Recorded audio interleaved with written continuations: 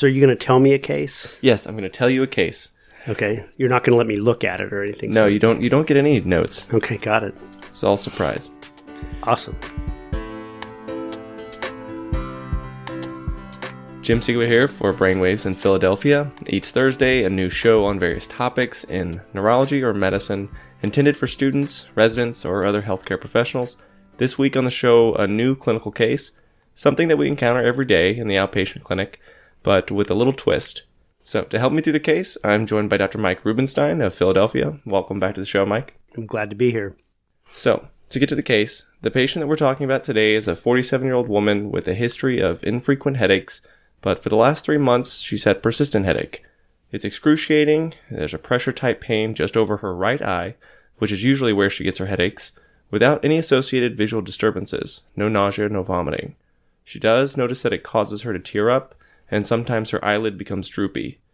The headache comes on suddenly without any obvious trigger, and it usually resolves after 10 or 15 minutes. But she gets them several times a day now. Lately, they've been coming on every day or every other day in waves of 3 to 5 at a time, for which she's scheduled an appointment in your neurology clinic. She's tried Tylenol and ibuprofen without much relief. Her PCP gave her a prescription for Fioricet, which helped her initially, but now it seems to barely touch the pain, and she's taking it practically every day at the onset of symptoms. So, break this headache down for us, Mike. What kind of headache does it sound like, and what is the next bit of information that you'd like to know? Well, I don't want to say what I think it is immediately, so I'll give you how I would break it down. So she's 47 years old, so you would want to first know what her headache history is. So has she had headaches for her whole life? Is this somebody that's a migraineur who's basically having a change in her migraines at the age of 47? It sounds like she's had some headaches before, but she probably wasn't a migraine sufferer. And so she's got these new kind of continuous headaches that she's had for 3 months. She's got clear autonomic features that occur with the headache. So you immediately kind of think of the autonomic trigeminal cephalgias and the class of those headaches. And those patients... So, one of the trigeminal autonomic cephalgias. This includes paroxysmal hemicrania, cluster headache, and SUNCT, or the SUNA syndrome. SUNCT meaning short-lasting unilateral neuralgiform headache attacks with conjunctival injection and tearing, and SUNA meaning short-lasting unilateral neuralgiform headache attacks with cranial autonomic features. These headaches are characterized by mostly unilateral symptoms, brief duration with autonomic involvement, tearing, and possible oculosympathetic disturbance. But could our patient be having another type of headache? She's kind of the wrong demographic to have cluster, but it's much more prevalent in males. And the nature of her headaches, that they're occurring in waves of 5, and the length of time, you're kind of split between cluster, and she would just be a little bit atypical, or paroxysmal hemicrania. So to kind of give you a little bit more of the history that you were asking for, basically she's been having similar types of headaches before, and they would come on in weeks or so, and they would go away for a period of months, and then return after a year or so again, and then again a couple of weeks of the same type of headache. But now it's been going on consistently for 3 months, and nothing that she's used to trying is helping her out. So does that kind of change your differential, knowing that they're similar but just more constant? It doesn't change my differential. I'd say that it sounds like it could be somebody who's an episodic cluster headache that now is converted into more of a chronic cluster headache. If you have pain-free periods of, 6 months or a year, and then have these kind of clusters, which is why they're called cluster headaches, but then now she's having 3 months worth and it hasn't broken yet, she could be somebody that's converting into more of a chronic cluster headache. A chronic cluster headache is a variant of your episodic cluster headache in which the attacks occur at least once every other day, but could be several times a day, as in our patient, and this persists for over 1 year. Patients with chronic cluster headache can still be classified as having chronic cluster headache if they have remission lasting less than 1 month, according to the International Headache Classification Disorders. For our patient, it is unclear if she meets these criteria yet, or like Mike said, she is evolving into a chronic cluster headache. But this is just a matter of semantics. Technically, having 3 or more months of headache that occurs 15 or more days a month qualifies the patient for a diagnosis of chronic daily headache, another relatively nonspecific diagnosis. But these headaches don't have to occur every day to be chronic daily headaches. They just have to take place half the days per month. And when you see patients who meet this diagnosis, it should make you wonder what the primary inciting factor or factors are for the persistent headache. Over 90% of chronic daily headaches began out of a primary headache disorder. For our patient with associated autonomic symptoms, it seems to be driven by a potential underlying autonomic trigeminal cephalgia. But is her headache being aggravated by something else? So what medications is she taking would be a big question. So she's been taking Tylenol and ibuprofen kind of around the clock for the last 3 months without any relief, and then she recently started Fioricet by her primary care doctor. So the two things that you look at are, if you think somebody has the potential of having medication rebound, or medication overuse headache, I should say, those are chronic daily headache that's caused by the use of short-acting analgesics, short-acting opiates, triptans on a continuous basis, or at least every other day, for a long period of time, you'll develop medication overuse. If her headaches are all the same, though, that she's having, multiple attacks in a day, the paroxysmal nature of the headache is not consistent with a medication overuse headache or from frequent analgesic use. So those headaches... Medication overuse headache, as we reviewed way back in episode 12, is more commonly seen in migraine sufferers, or patients with tension-type headaches who unfortunately get caught up in a cycle of trying to take medications to break their frequent headaches. And even taking something like Tylenol more than 3 days a week is enough to throw you into a downward spiral.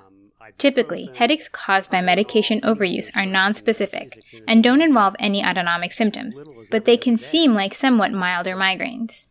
Even the daily headaches could have some photophobia or phonophobia, could have some nausea. They could have some features of their normal migraines, but they're actually not a migraine headache. It's a migrainous headache. The headaches in medication overuse headache are almost continuous, lasting all day, occasionally relieved by more NSAIDs. Don't interrupt their sleep, but can wake them from sleep. And often, the prior headache can be superimposed on top of it. So a migraine or cluster headache can interrupt this chronic head pain. One thing worth addressing is the fact that this woman had this history of headaches, and as she's getting older, this headache has changed in a little bit of a way. It hasn't changed in the quality or the characteristics of the headache, but it has at least changed in the frequency. Can you comment on the way that headaches can change as you get older and what that might make you think of?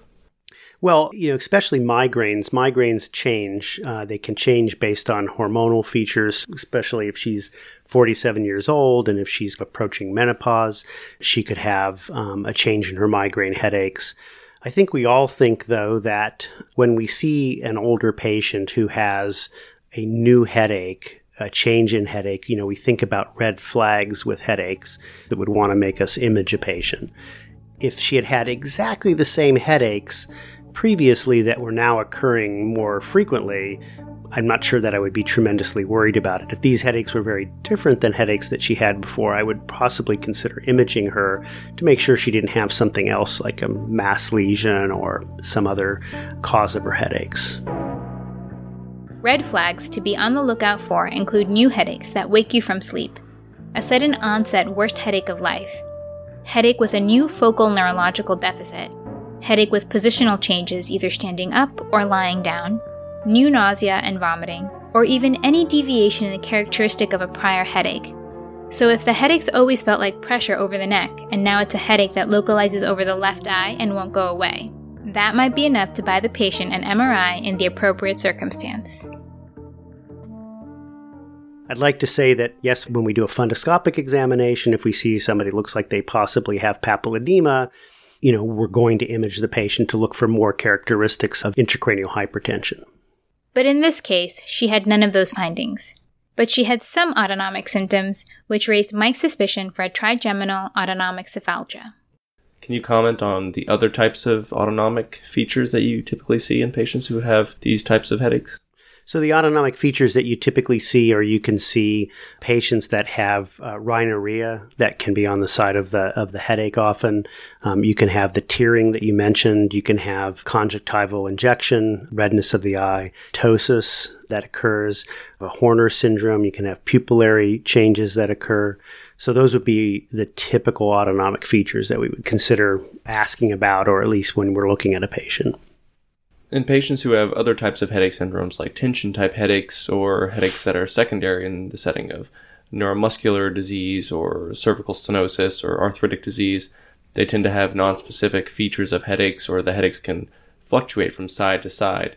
The fact that this patient's headache is strictly unilateral and strictly on one side right over the right orbit, how does that affect your differential diagnosis?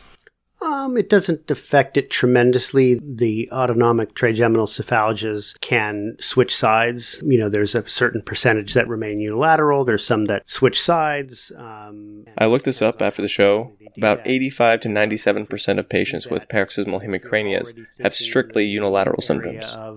When somebody has a strictly unilateral headache, it might, if you're already thinking in the area of, do I want to image this patient, it might make you a little bit more, but when they have autonomic features like that, it's pretty distinguishing. Can you tell me if you would consider imaging this patient? I would feel pretty comfortable not imaging her. I would approach somebody who I think has an autonomic trigeminal cephalgia very differently than I would approach a patient who I thought had a history of migraine and now had chronic daily headache. So this patient, I would make a stab at what the diagnosis is. So in this patient, I would say, okay, if I think your diagnosis is cluster headache, then I'm going to put you on a prophylactic medication that works for cluster headache. I'm going to give you medications and therapies, I should say, that we use for acute attacks.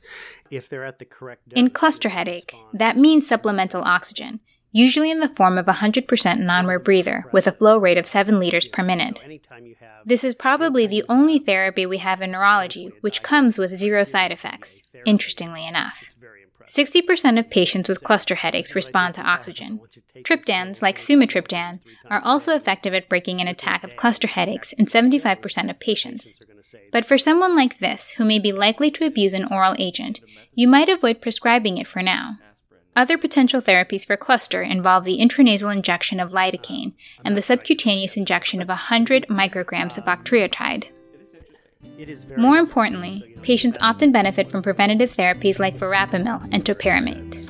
And you can use steroids, so if you think somebody has cluster headache or if they have one of the other ones, you can still give them steroids to kind of break that cycle and get them onto a prophylactic medication. So I would decide whether I think this patient has cluster or whether this patient has paroxysmal hemicrania, because the treatment's going to be very different. So for the sake of this case, let's pretend that the patient has a history of paroxysmal hemicrania that's evolved into a hemicrania continua. Current experts still don't have a perfect understanding of the pathophysiology that underlies hemicrania continua, or HC. But there are 2 features everyone agrees on: strictly unilateral headache symptoms and responsiveness to indomethacin. The patient should have the head pain on only one side, although 3 to 15% of patients may report alternating sides in paroxysmal hemicranias. And when it does switch sides like that, you should think of migraine, cluster, or tension-type headaches as well. The episodic version of HC is paroxysmal hemicrania, and these symptoms typically last from 2 to 30 minutes. Most are about 15 minutes, as in our patients. And they will recur several times throughout the day. During acute attacks, patients often report feeling restless, 80% in some studies. The ICH-D3 criteria also require at least one autonomic symptom, although this doesn't have to be present in every headache attack. Lacrimation is the most common reported symptom, but conjunctival injection, rhinorrhea, facial flushing, ptosis, and unilateral facial sweating can occur. In contrast, features not seen in HC would be things like a known aura, clear triggers, or associated vomiting. They are not more frequent at night, nor should they necessarily wake a person from sleep, as you see in cluster headaches and intracranial pathology. So again, our patient likely has paroxysmal hemicrania that evolved into hemicrania continua. So those 2 diagnoses are the indomethacin-sensitive headaches, and it's virtually a diagnostic criteria that the patient has to respond to indomethacin for them to have one of those 2 headache types. You give them a trial of indomethacin, which is 25 milligrams TID for a week, then 50 milligrams TID for a week, and then 75 milligrams TID for a week until it either works or it doesn't work. What do you mean if it doesn't work? So if they respond to 25 TID, then you leave them at that. If you have to keep going up, but you keep going up until you hit 75 TID. And if they don't respond at 75 TID, then you go back to the drawing board and you don't just try something else. You want to kind of say, okay, maybe they don't have hemicrania continua or paroxysmal hemicrania. You want to rethink things. What are some of the other kind of commonsensical things that you tell patients who have a history of headaches about just normal lifestyle and dietary modifications to maintain a headache-free life? So most of those are in the migraine realm, and you want to have good sleep hygiene. Good sleep hygiene really relates to the same amount of sleep every night. It doesn't relate to getting too much or too little sleep necessarily. So people should have 6 hours of sleep a night, 7 hours of sleep a night, 8 hours of sleep, whatever it is. They should go to sleep and get up at the same time every day, even on the weekends. We try to limit caffeine. Even though we use caffeine for acute headaches, caffeine dependency and withdrawal can cause headaches. And so we tend to try to keep people from using too much caffeine. Patients with migraine can clearly have issues with alcohol. Cluster headaches really have issues with alcohol. So cluster headache patients, if they drink alcohol, that's usually a definite trigger for cluster headaches. We try to decrease stress. We try to increase activity. And those are the main things. The supplemental medications. Then there are also some vitamins and supplements which some people benefit from. Butterbur has the highest level of evidence supporting its use and is recommended by the American Academy of Neurology. Level A evidence. Feverfew, magnesium, and riboflavin are also useful adjuncts in the prevention of recurrent migraine, with a level of evidence B. Treatments considered possibly effective, level evidence C, include estrogen, coenzyme Q10, cyproheptadine, and mefenamic acid. Okay, so you counsel this patient on normal diet and lifestyle modifications, getting good sleep hygiene, trying to avoid any medications or triggers of her headaches. You consider starting her on indomethacin, and she starts to take it, and within a day or two, she responds immediately. Is that pretty characteristic for... Yeah. If they're at the correct dose, they'll respond almost immediately. Anytime you have essentially a diagnostic criteria be a therapy, it's very impressive. So you say, this is what I think you have. I want you to take this pill 25 milligrams 3 times a day. And within a day, if that's the right dose, the patients are going to say their headache is gone. Why do you think it is that the indomethacin works, but something like aspirin or ibuprofen or, naproxen doesn't work? I'm not sure I can really answer that question. It is interesting. It is very interesting. So, indomethacin is one of the oldest, it's one of the older NSAIDs, not as old as aspirin, but it's second. And it has to have some characteristic that is different than all of the other NSAIDs.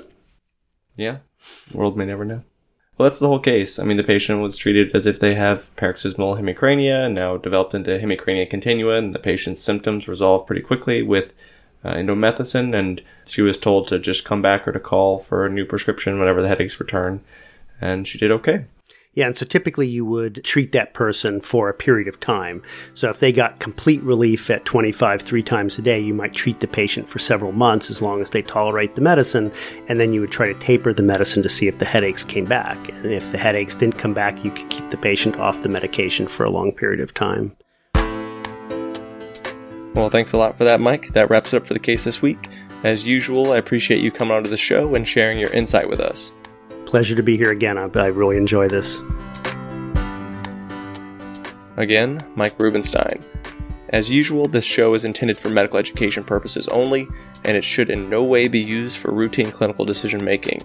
This week's episode was produced by me, Jim Siegler, music by the band known as Mystery Mammal, Lee Rosevere on Heard Music Concepts, and Greg Atkinson.